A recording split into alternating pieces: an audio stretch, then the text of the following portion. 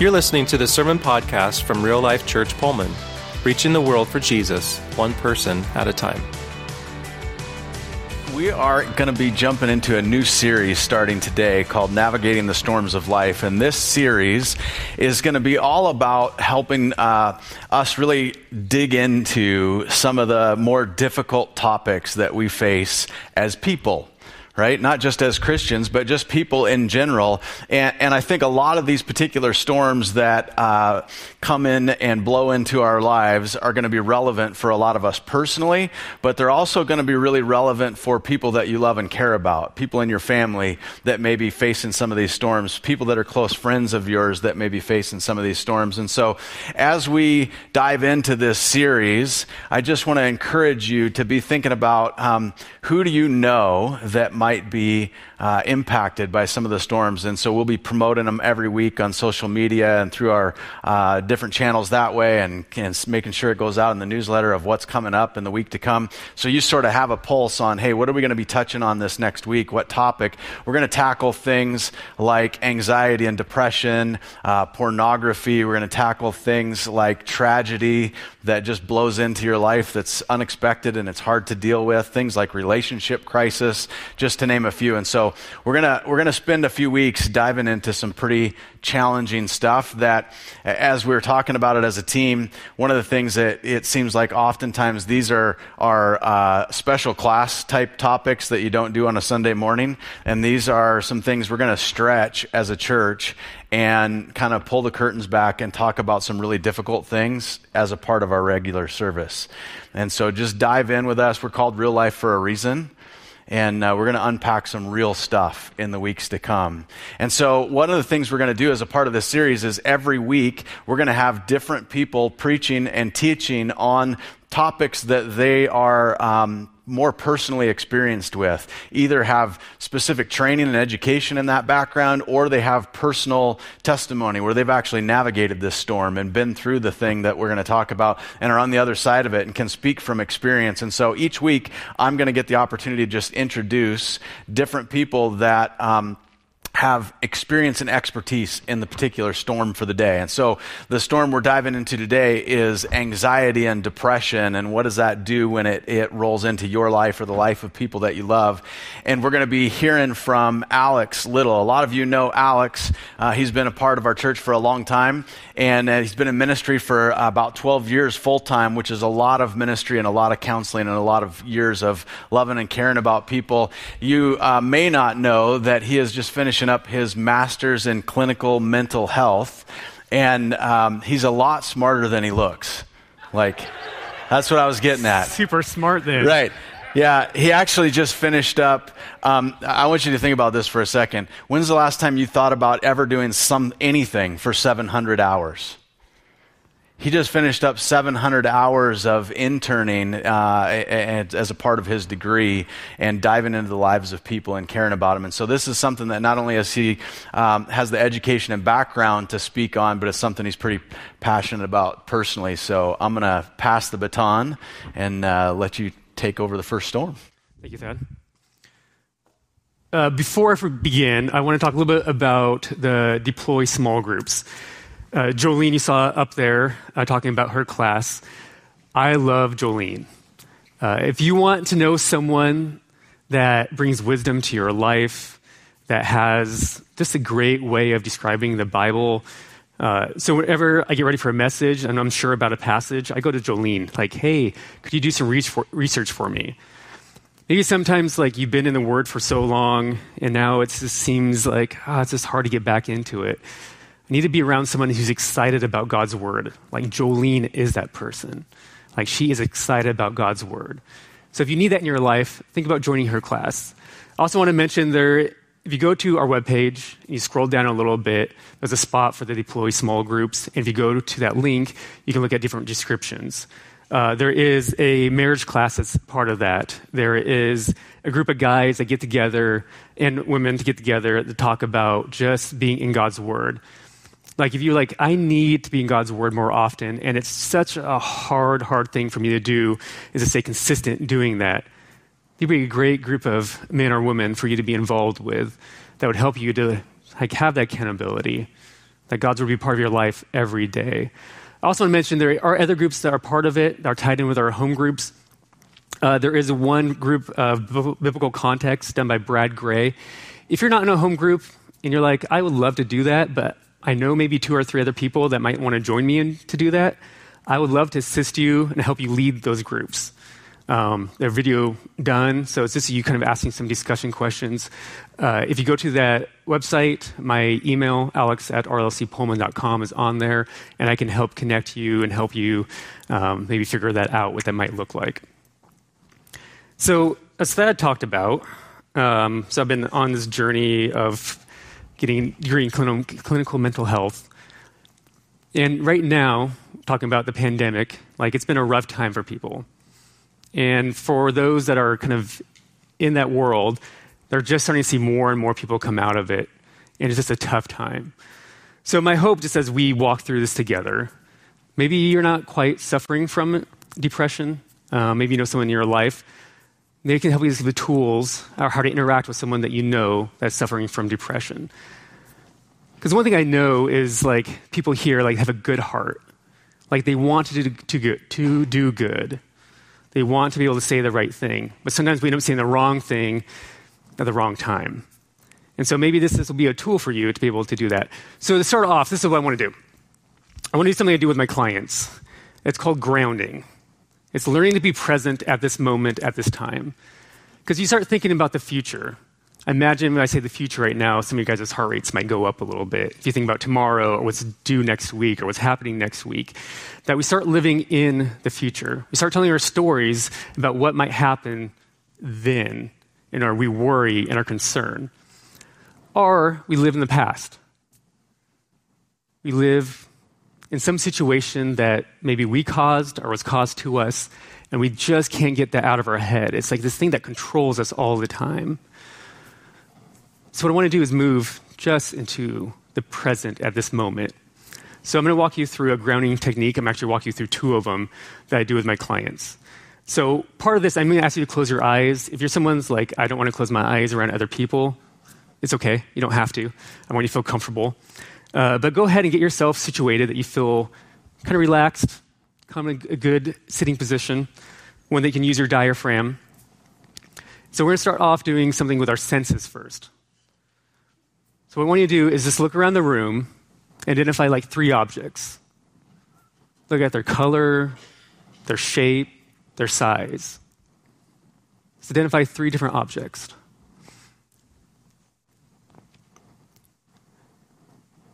Go ahead and close your eyes. When you use your ears, try to hear 2 or 3 different things. The sound of my voice. The sound of the air on. The creaking of the building.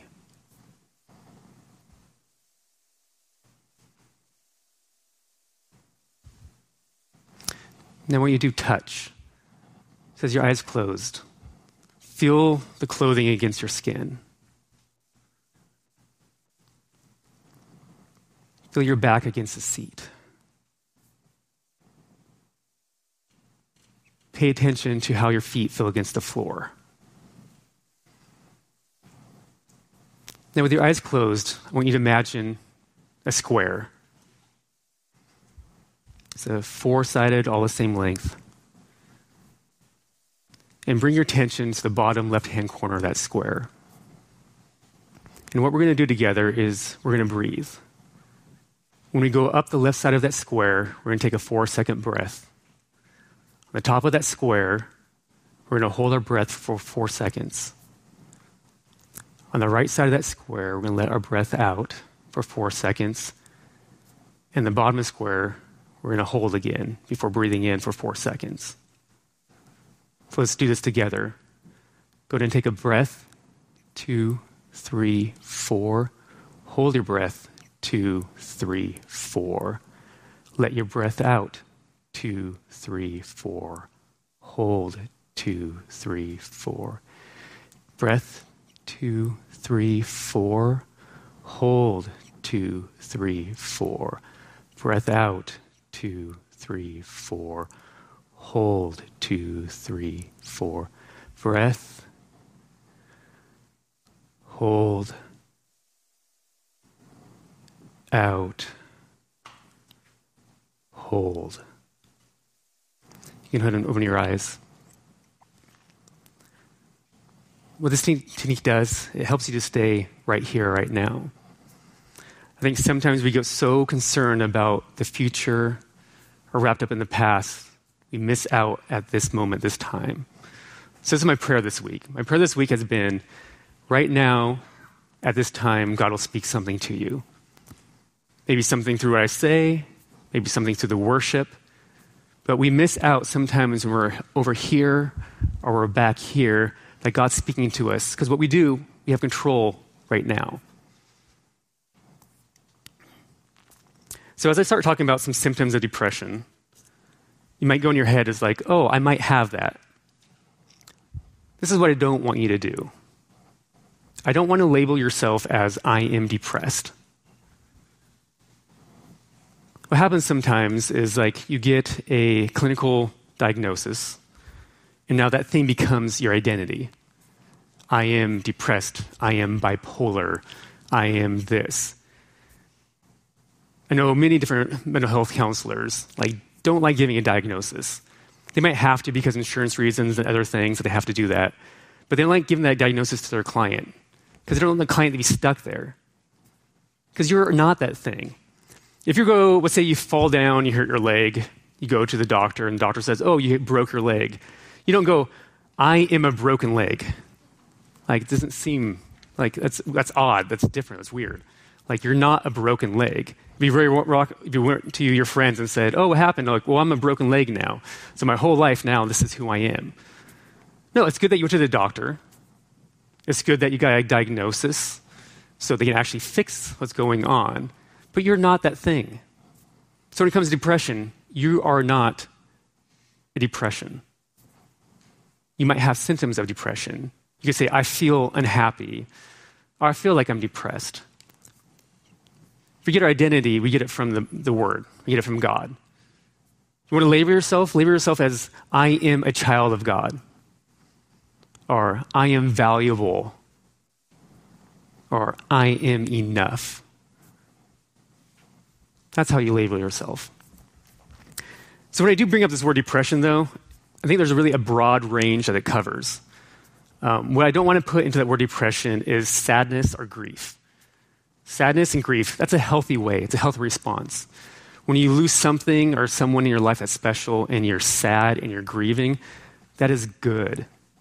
You need to be able to experience those emotions. Don't ignore those emotions. It's okay that you're sad or grieving. Now, those emotions could move to depression over time. So when you think about what depression is, it's consistent or persistent part of your life. It's affecting your daily routine, what you want to do in life, what things you care about. So for me, I want to be a good dad. But if I'm suffering from depression, it might keep me from being a good dad. So I'm consistently going oh, I want to be there for my kids, but I'm too tired to get up and play with them. I feel too exhausted to go to their games. So that starts interrupting my daily life and the things that I care about. So there is 2 definitions I put into the notes there. One, a mood disorder that causes a persistent feeling of sadness and loss of interest. Or the other one's called anger turned inward. If you go to a counselor, sometimes they use that one. It's been around for a long time. It kind of came before they started looking at brain studies and chemical parts of the brain. But the one thing I do like about the anger turned inward is you can think about the things that you say to yourself. You're angry almost to yourself. You say things like, oh, I'm an idiot. I'm dumb. What I find sometimes is the person that you are to yourself, you would never be a friend to yourself. You would never want that friend in your life. You wouldn't want that person around you all the time. But that's who you are to yourself. I like to have people stand outside themselves and give themselves encouragement. Bring up their strengths, the things that they're good at. But sometimes we get stuck in a way all we can think about is mistakes I've made, or I didn't do this right, or I didn't do this right. That we're stuck in this place of this anger turned inward. So there's some symptoms I listed for depression. So it's the idea of like loss of interest, of pleasure in activities that you once enjoyed, changes in appetite, it could be more or less, trouble sleeping, which also could be trouble sleeping or having too much sleep, loss of energy or fatigue, feeling of worthlessness or guilty, difficulty thinking, concentrating, or making decisions. So what I kind of want to talk about for a little bit is severity of depression. Because you may feel like you're depressed, and then you go to see a counselor, and they don't give you a diagnosis of depression, because you don't fit all the requirements for what depression might look like. You don't fit enough of you haven't had it long enough, or it's not severe enough. And so sometimes the idea of when things maybe are more mild, that you can make some changes in your life. The three that I usually go to is exercise, diet, and sleep. So if you're at a place of where hey, I can make some good changes in my life, I can still get up, and I can still do those things. You can get yourself to the gym, you can get yourself outside for a walk, that you can cook a little bit better, to eat a little more healthy. Or you find that you're I stay up way late, and I have to wake up really early. And I can go ahead and go to bed earlier. You start making these changes in your life, they can definitely help with some of these symptoms. When you come to the more severe side, like major depressive disorder, as the church, the big church, we've done a terrible job with depression. A terrible job with depression. Because we might say things to someone, let me back up. So I remember when I was in my 20s, and I was talking with a guy, and there's a gal that was in our class, and she was depressed. And he looked at her and says, I can't believe she's sad all the time. I thought she was a Christian. Shouldn't she be more happy? Shouldn't she be more happy about life because she believes in Jesus? And that's always kind of stuck with me. Because that girl loved Jesus. But she was struggling with something. And so when I think about the idea of severe depression, it's like the brain. Your brain's an organ. So those things like neurotransmitters that aren't going. Some of you guys have actually been blessed genetically. You will never understand depression because you actually have been blessed in a way that your genetics really don't allow you to go that direction. You have enough serotonin. Other people is you can handle this much stress or this stuff going in your life, but add one more thing to it, and it puts you in a tough place. And there's some people genetically, they need help. They need medication. This is my personal belief of medication, not necessarily churches, this is my own, is I see medication as an aid. So sometimes people don't need that aid. They can make some good changes in their own life that will help further them down to a path to getting better. Sometimes people need medication for a period of time. So they want to make changes, they just can't, so they need the medication to be able to start making those changes that will help them out, and then they can get off of it when it's time. There are other people that need to be on medication forever. They need that medication all the time. Unless you walked in someone's shoes, never tell them, oh, you should stop taking medication. If you believe in Jesus more, if you love God more, if you pray more, you won't need that. Please don't. That's between them and their doctor, them and their therapist. Because there are people that need medication forever. And you tell them to get off of it, they're going to spiral down. Yes, we can make generalizations and say maybe in America we medicate too much. But get to know that person on an individual level. Care about them. Don't say things to them oh, just get out of bed, stop being so lazy. I think of people that are severely depressed who love God. They know in their mind and their thoughts, I love Jesus so much, but I can't do anything about it. How hard would that be?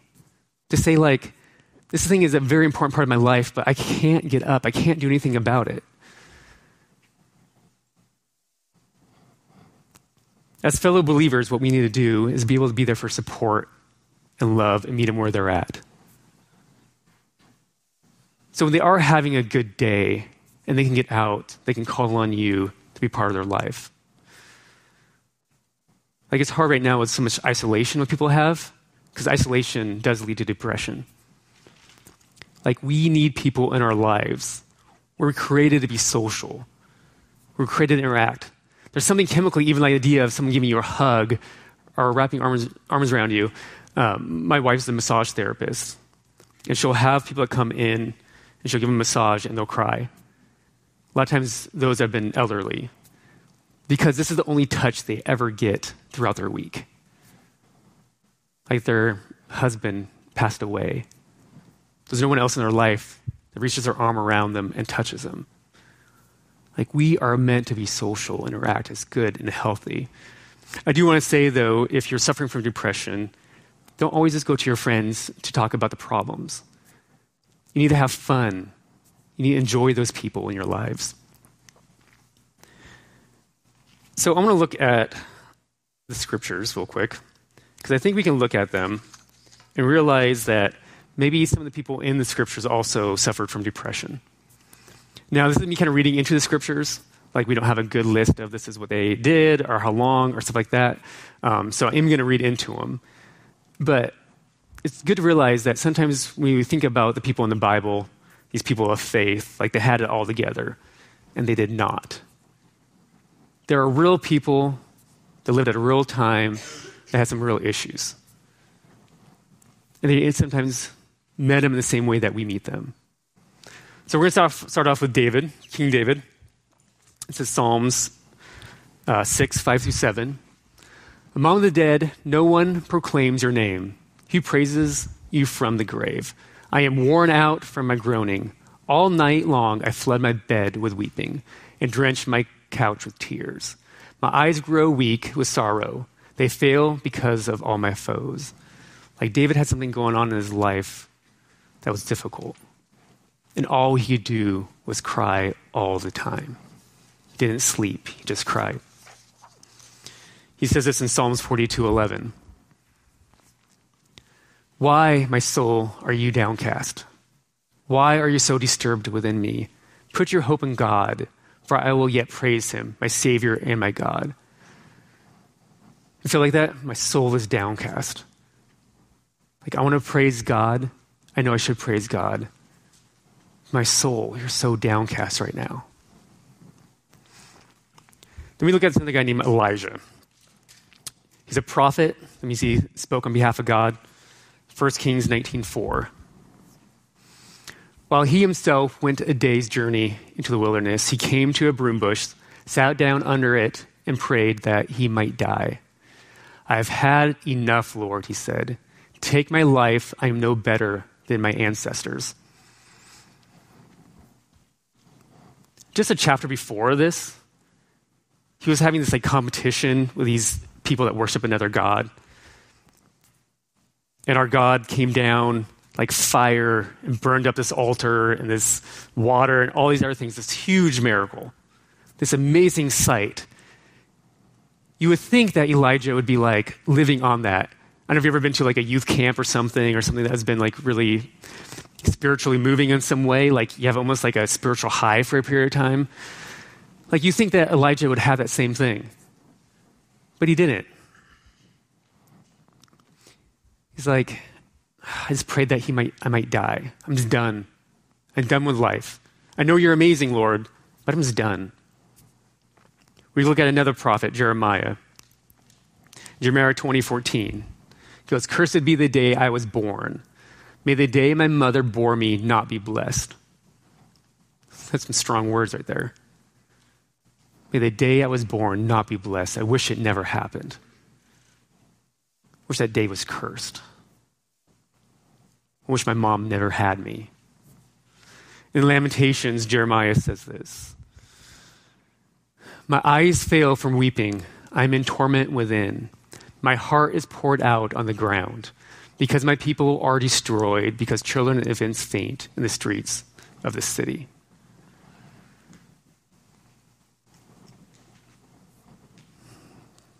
These people spoke on behalf of God. God interacted with them in a very personal way. They had words for their people from God. They still felt these things. You following God is not dependent on you being happy. Or how good you feel like my relationship with God is based off of my emotions of being happy all the time. We have storms in our life that we go through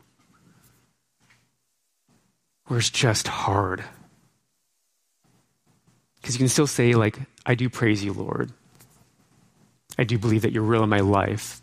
This is just the way I feel right now. This is just the place I am in at the moment. So I want to look at Ecclesiastes. So King Solomon, he's the guy that wrote Ecclesiastes. Probably in today's terms, he'd been worth about $2 trillion. Probably in the top 10 people, the richest people that's ever lived in the world. He had everything. Money, women, power. He had wisdom. People traveled all around to hear the wise things that he would say, to get his advice. If you ever read Ecclesiastes, it is not an uplifting book at all. So we'll start off with the opening of his book, Ecclesiastes 1:2. He says, meaningless, meaningless, says the teacher. Utterly meaningless. Everything is meaningless. It's a really good uplifting way to start off your book. Meaningless. He goes on to say through the book, like, even laughter is meaningless. But I want to draw your attention to the word meaningless. So in Hebrew is like a word picture language. So like in English, where we can take different letters and put them together to create a word. In Hebrew, the word is usually tied into an image of something usually that's around them. So this word meaningless is tied into the image of vapor or mist. So you think in the morning, the mist that is there and then is gone. Or a vapor in the air, you see the water droplets and then they're gone. So this word meaningless is tied like it's here and then it's gone. So as Solomon starts writing this, there's something I think that he's speaking to. So we get down to chapter 9, 7 through 10. He says, go eat your food with gladness and drink your wine with a joyful heart. For God has already approved what you do. Always be clothed in white and always anoint your head with oil. Enjoy life with your wife, whom you love all the days of this meaningless life, this vaporless life, that God has given you under the sun all the meaningless days. Meaningless days. I think what Solomon might be saying here. So remember that life is like a vapor. It is here and gone. It is short. Well, sometimes it might feel long to step back and realize life is short. Because it is short, you know what? You might as well enjoy it. Because it's like a vapor, like a mist.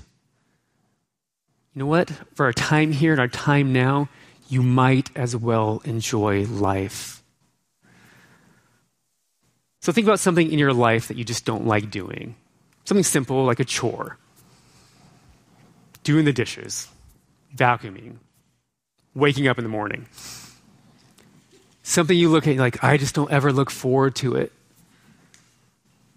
What if you were to stop back and wait for a second and go like, maybe I can learn actually to enjoy this moment. So if you're teenagers in here, imagine cleaning your room is a pain in the neck, something you dislike doing. The time that you have left with your parents is short. Is not long. Well, hopefully it's not long. Hopefully you don't plan to live there till you're like 30. But this moment is short. What if you could learn to actually just enjoy taking care of your room without your parents asking you all the time? What would that do between you and your relationship with your parents? Are things they have asked you to do over and over again and say, maybe I can just find enjoyment in this. Or a college student, like you're here to go to school. You're here to learn, you're here to study. For those that have been out of college for a while, well, I came back to it, but there's a time that wasn't there. But it was short. It was a short period of time in my life. But you have to spend all this time studying, getting ready for a test. What if you were just to learn how to enjoy that time? Enjoy studying. Like a moment in your life where like I can look forward to that. I can change the way I think about it. Because what? It's only for a short period of time in my life, so I might as well enjoy it. What if you're able to just change one or two things in your daily life? With this idea of, you know what? I'm just going to enjoy this. It's short. My life is short. I like the idea when he talks about marriage, like your wife. Like sometimes the idea of like marriage can be tough and difficult. But also at the same time, like you guys don't really have that long together in this life. So the time that you do have, you might as well enjoy it. Like work towards making it healthy so you can enjoy your marriage, enjoy your time together.